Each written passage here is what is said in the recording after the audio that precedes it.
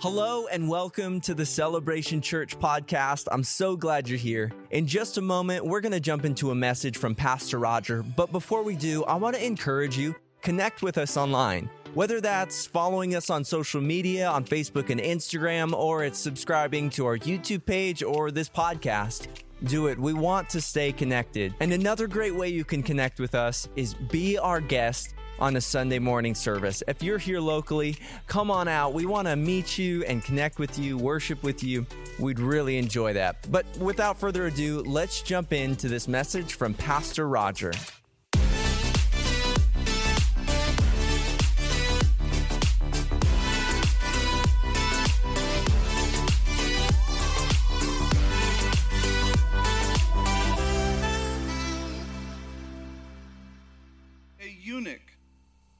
A court official of Candace, Queen of the Ethiopians. Is anybody named Candace today? That's a beautiful name. It's a royal name. It's a royal name. Candace is Queen of the Ethiopians. I bet you didn't know that was in the Bible. Someone's like, I knew it. Okay, you knew. Queen of the Ethiopians. Amharic is the coolest sounding language in the world, just for the record. If I could speak Amharic, if I could speak it, I would. I actually have a friend that sings. He's a recording artist, and he sings in Amharic, and I listen to it all the time. I have no idea what he's saying, but I just love it. So, get on with it, preacher. Just preach. Quit talking about all the other stuff. Queen of the Ethiopians, who was in charge of all her treasure. So this is a trusted servant. And he had come to Jerusalem to worship. And he was returning, seated in his chariot, and he was reading the prophet Isaiah.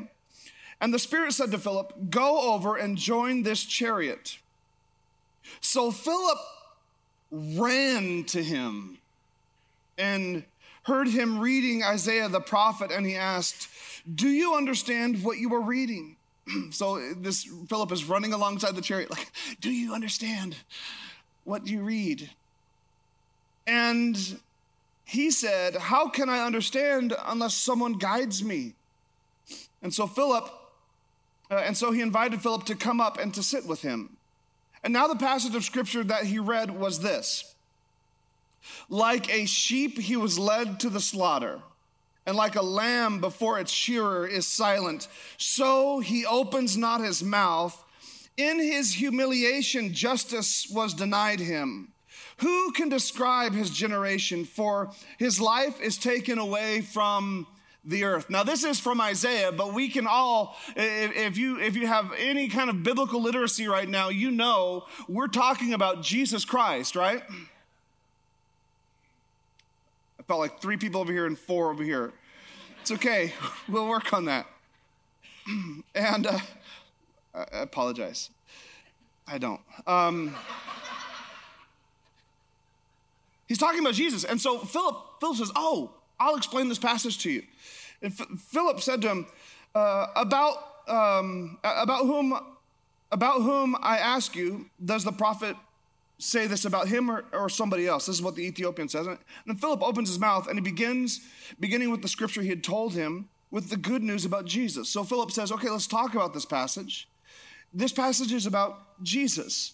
And as they were going along the road, they came to some water, and the eunuch said, see, here is water. What prevents me from being baptized?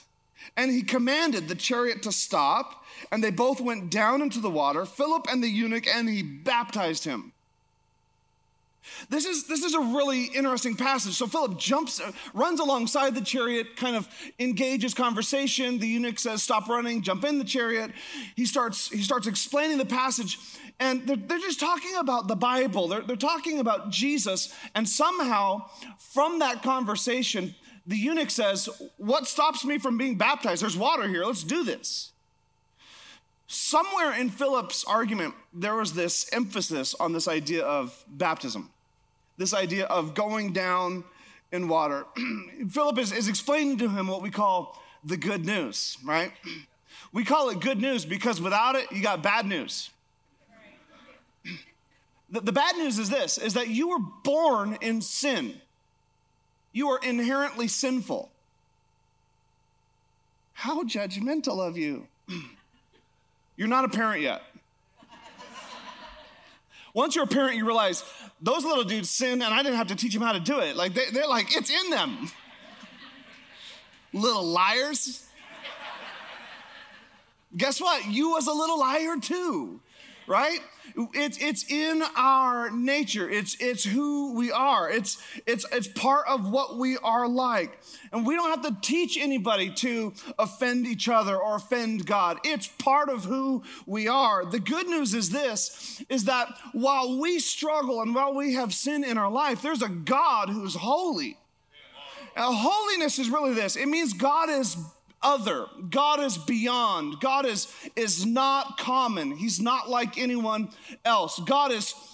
He is completely other than us. We are sinful. He is holy. And the good news is that God so loved the world that he sent his only son, that whosoever believes in him would not perish but have everlasting life. It means this, is that Jesus bridges the gap between a holy God and a sinful person. What I mean is, like, you don't have to be good enough. You don't have to work your way through levels of goodness to somehow make God happy with you. What I mean is, you don't have to avoid all the bad words just enough and say all the right words just enough to make God smile on you. God smiled on you enough that he reveals himself as Jesus Christ and dies for you to bridge the gap. That's good news.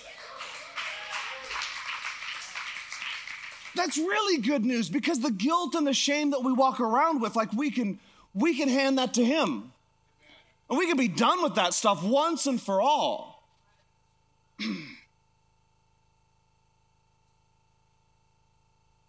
So why should I get baptized? If that's the good news, why do I get baptized? Why do I do it? Here's the deal. In regards to your sin, you don't have to, like, you get right with God. Your next step isn't going to a Bible study class. Your next step isn't joining a small group. It's not getting on a team somewhere at the church. You have good news in your life. The good news is Jesus Christ bridges the gap between where I was and where I'm going.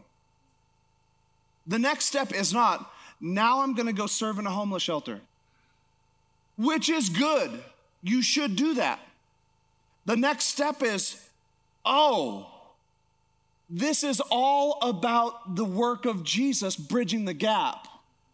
And so now what I'm going to do is I'm going to enter into a symbolic act of covenant with God. What has already been happening inwardly is now going to happen outwardly. That's what's going on. So we try to earn this gift of salvation often. I don't know about you, but I do it all the time, right? I just try to be a really good person, or I try really. For me, it's not about trying to be a good person. It's about trying not to be a bad person. I'm like, don't think like that, Roger. Don't be that mean in your head. Like, don't be so judgy, right? But the deal is, like, as much as you try, you're always going to fall short. The only answer is God himself, the one who's holy, saying, I can fix that. I can fix that gap. And the way I do that is through Jesus on a cross. It's the only way it works. We receive this gift freely. Here's what it says in Psalm 103. This is just a blessing from the Lord. It says this: bless the Lord, O my soul, and all that is within me. Bless his holy name. Bless the Lord, O my soul, and forget not all of his benefits. How many of us have forgotten some of his benefits this past 2020? Who forgives all of your iniquity and who heals all of your disease, who redeems your life from the pit, who crowns you with steadfast love and mercy, who satisfies you with good so that your youth is renewed like the wings of eagles. Listen, what's going on here is this idea that God blesses, God heals, God strengthens, God saves. It's not on us. And so our next step is not actually rolling up our sleeves and doing something about it. Our next step is embracing this whole idea that we got nothing to do with it. A lot of us here have encountered religion. And so what you've encountered is maybe you went to church and it was all about how your family appeared when you came to church on Sunday. A lot of us have been in a religious environment, and this idea that it really, what it all boils down to is as long as we're doing all the right things and not doing all the wrong things, like we'll be okay. We just gotta roll up our sleeves and pull ourselves up by our bootstraps to be better people. That's what this is all about, just being better people. No, it's not. It's about a God bridging the gap between our sinful selves and his holy self. That's what it's about. Again, in the book of Acts, there are 27 times that baptism is referred to. And of those 27 times, 27 of them go like this: believe, baptized. Believed, baptized. In fact, there's one where it goes like this: believe, receive the infilling of the Holy Spirit. And everybody says, oh no, you didn't get baptized. Go back and get baptized. What happens? So it's believe, next step, baptism. That's the next step every single time. It's not fill out a membership card at a church. It's not shake the preacher's hand. That's not what it is. It's believe and baptized. So what is baptism? What is it about? Like, are we baptized because like we're Baptist, or are we baptized because like John the Baptist, or like baptism is not a denomination. Like even Baptist, that's not what it's about. Like we're not Baptist, but Baptist, it's not about baptism. And like John the Baptist, that's not what we're talking about. Like John the Baptist baptized, but that's not even what the word baptism means. The word baptism is a Greek word, which means it's pronounced this way: baptizo, right? Cool word. And baptizo means to immerse, right? It's to immerse. Actually, that would be in first person. So it would be like, I am immersed, right? To immerse. To be baptized, it really means to be immersed. It doesn't mean to sprinkle. It doesn't mean to splash. It doesn't mean to get a hose and spray someone down. It means to go completely under. It's what the word means. So this idea that like Protestant churches use like a whole tank, like that's because it's a Protestant thing. No, it's not. It's a word thing. The word means go underwater. That's what it means. Go all the way underwater. Baptism is a symbol. So when we go all the way underwater, it's like this symbol. It's a symbol of our salvation. In fact, throughout Scripture, we see God pursuing people, and the way he makes covenants with them is almost like a wedding covenant. That's how it works. It's like the Abrahamic covenant. It's like a wedding vow. It's a symbol of our union with Christ. That's what's going on. You can be united with Christ without this, sure. It's a symbol of it. It's a symbol of it. Like a lot of us have wedding rings. Anybody, if you got a wedding ring, put it up loud and proud. Come on. Boom. Okay, we got some people.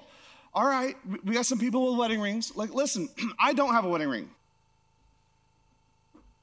My family, we're part of a church that didn't believe in any kind of jewelry, and so we just never did it. And at this point in life, we're like, we could buy a ring or we could go on vacation, right? But we did get tattoos, right? So we did get tattoos. So we have our wedding day. We have matching tattoos. And somebody, like you have a tattoo? Like, that's a whole nother sermon. We'll get that religion out of you. We'll do it. But okay, so I don't have a ring, but imagine that like you saw me going to the gym, which is pretty funny to start with, right? Okay, and so imagine you see me going into the okay, you see me going into like Goat Star Donuts, okay? And like on the way in, I'm like taking out a Band-Aid, and you just notice like every time I go in, I pull out a Band-Aid and like I put it over my wedding date tattoo. You'd be like, what in the world kind of pastor is this? What kind of world husband is this? Right, ladies? Baby, I'd be dead, huh?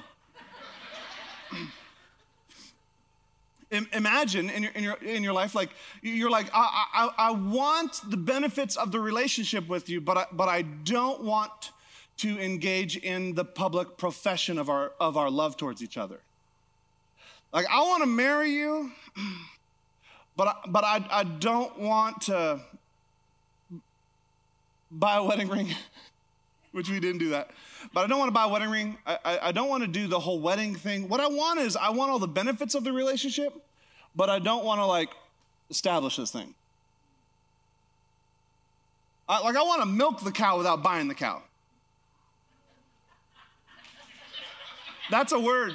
That's a word for somebody right now.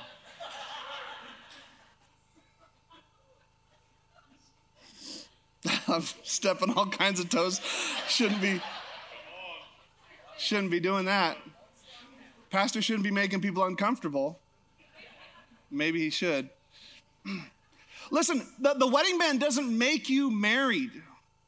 It doesn't make you married. What made you married was the vow between each other. But what it does do is tells everybody else, I'm off the market.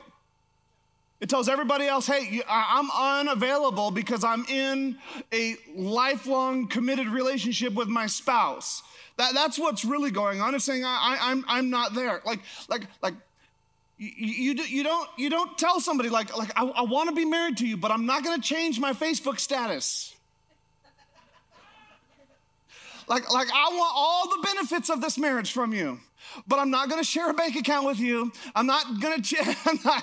Somebody's like, oh my goodness, stop talking now. But that's what we do with God. God says, he says, I'm going to bridge this gap between holy God and sinful person. And all I want you to do is participate in the vow piece. Like it's there. I just want you to participate in the ceremony piece. And we're like, no, it's good. I'm already saved. I don't need that. Can you imagine if your wife was like that? The answer is nope. Yeah, we can be married without it. We can do that. But what are the motivations behind someone that wants to be married and keep it all hidden?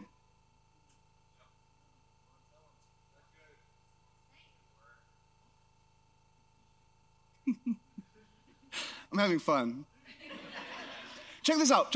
Okay, in 2019, I did a collection of messages called Stars and Sand. And in that, I talked about Abraham. Some of you were here for that. And we talked about Abraham entering into covenant with God. And the way Abraham enters into covenant with God is through what's called a Sumerian vassal covenant. This is a standard, like in the Sumerian culture. Anybody remember like sixth grade history? Sixth or seventh grade history? Sumerian culture? In the way they did weddings, this is what it looked like, and this is how Abraham makes a covenant with God. They would take animals and they would cut them in half. The father of the bride would cut the animals in half. So you'd have half of a goat here and half of a goat there, and then you go up a little bit farther, there'd be like half of a chicken here, half of a chicken there. All right, you go up a little bit farther, there's like a calf, half of it, cut in half. This is how we're gonna get married, baby. It's gonna be romantic. And then what they would do is the bride and the groom would walk through the blood between the animals. It's called a blood path. This is why in the scripture when it talks about making a covenant, it says cut a covenant. Cut a covenant, because we're cutting animals in half. And so they would walk through it, and the idea is, if you ever break this vow, this is what happens to you. From the father of the bride to the husband. Father of the bride is saying, you mess with my daughter. Right? So what happens is Abraham has this covenant with God, and we see this passage where Abraham is waving away vultures and stuff. The reason he's doing it is because he's created a blood path with God, and he walks through it. The idea is, if you ever break this vow, this happens to you, Abraham. And so instead of walking through it, what Abraham does is just waves off the vultures because he's like, I'm not walking through that thing. And Abraham finally sees God. Actually, scripture tells us he passes it through twice. God takes both sides of the covenant. This is very much what baptism is like. Baptism is also a Sumerian vassal covenant. God is saying, if you ever break this covenant, this is what happens to you. Except it's not what happens to you. It's what happens to him. He's saying, if you ever break, because a lot of us say, I don't want to get baptized yet because I don't got my stuff figured out yet. And God is saying, no. If you ever break the covenant, this is what happened to me. But what if I sin? Like I get baptized and then I go off the rails again and I go back into my addiction. And God doesn't say you get cut in half. He says, no. Well, we're going to go back to what the covenant was. We entered into covenant. I already died, was buried, and rose again for you. But you don't understand, like I might be unfaithful in my faith. No. You don't understand. If for any reason you ever walk away from your faith, God is saying, guess what? If that ever happens, I died, was buried, and rose again for you. Like that's good news, somebody. That we're not talking about a God that's like, if you ever mess up, this is going to be you. You're going to be cut in half. No, he says, if you ever mess up, this is what's already been done to me. I died, was buried, and rose again. That's great news. And if I believed in that event, if I believed in a God who said, I will die, I will be buried, and I will raise again for you, I would gladly say, let me walk that path with you so that in my darkest moments, I can look back to a moment where I joined you in death, burial, and resurrection, knowing that you've always got it covered. So what are some reasons people don't get baptized? Here's some reasons. Number one is religion. Like we just get so like, I just can't. Listen,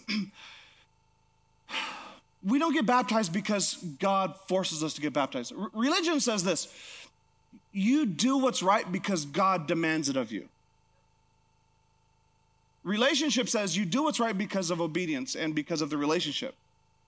Like, my wife doesn't demand that I'm faithful to her. Oh, she does. She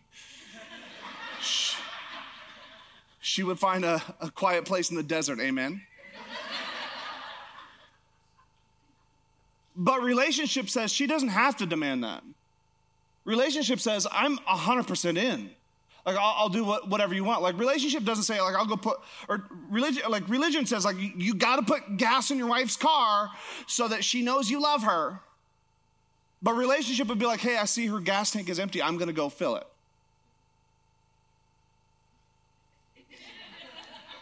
Two things going on here. I'm scoring points.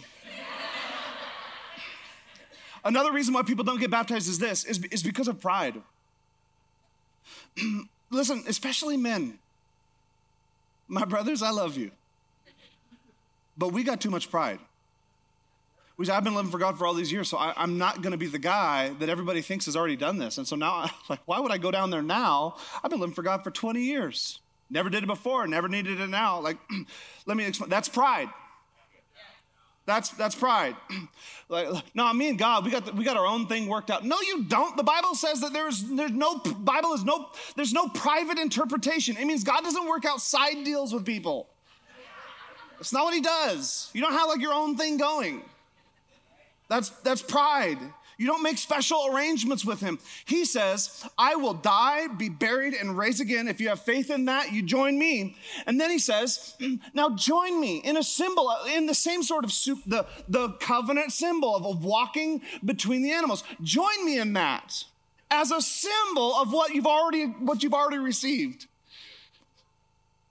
But you don't understand, Pastor, like I'm serving today. I greeted these people as they came in the door. I can't get baptized. They'll think I'm a hypocrite. Let me explain something to you. The church is chock full of hypocrites. Not a problem with us. Because Christianity is not about Christians. Christianity is about Jesus, the only one who got it right. Okay, somebody might not get baptized today because you're like, I already got baptized. I got baptized as a child. I'd say that's awesome. That's fantastic. But here, remember, 27 times believed and were baptized. Not mom and dad believed and got baptized. believed and baptized. And somebody's like, you mean they baptize children? Like they're dunking children in water? No, they sprinkle them. They sprinkle them with water. There are videos of people dunking them online. It's crazy. But that's not, here's the deal. Remember, baptism is about an inward confession of faith. And your parents, when they got you baptized as a child, like that was their faith. What they were doing is they were saying, God, I take my young daughter and I'm saying, like, Lord, do what you want with her life. Like they were honoring God with your life. They're saying, God, use her. God, let her do your will. And we want to surrender her to you now. And so they dedicated you in baptism. And truly the best thing you could do in hopes that your life would reflect what they did. And so truly the best thing you can do is respond to God with the faith they hoped you had. And this time be baptized, believe, baptized. With a pure conscience before God. I believe in the death, burial, and resurrection of Jesus. That's baptism. Same thing happens sometimes. Maybe you weren't in like a Catholic church. Maybe you just grew up in a normal church, like your great aunt was in town, and your dad's like, "Hey, we're getting baptized today," right? Like you got baptized, like you're a little kid. You got baptized. Somebody dunked you, and you got wet, and you came up, and you're like, "Ah!" The movement out and ate like Chick-fil-A afterwards. It was amazing. And like you remember it, like you remember eating what you ate afterwards. You have like a VHS tape, right? Like you have a VHS tape of you getting baptized. That's great. I would just ask you, if your faith was there, cool. But if it was only because great aunt was in town, it's not that you got wet, you didn't get baptized. Baptism requires faith. Okay, another reason people don't get baptized is they say, I need to pray about it.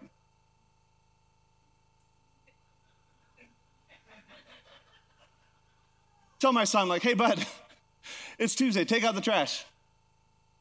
I need to pray about that, Dad. Negative, ghostwriter. You ain't praying about nothing.